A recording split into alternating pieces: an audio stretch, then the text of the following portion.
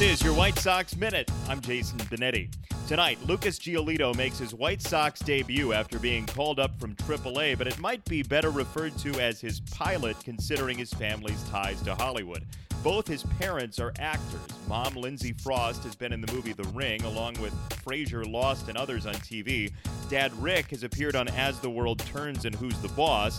Uncle Mark co-created Twin Peaks, and grandfather Warren Frost, who passed away in February, played Susan's father on Seinfeld.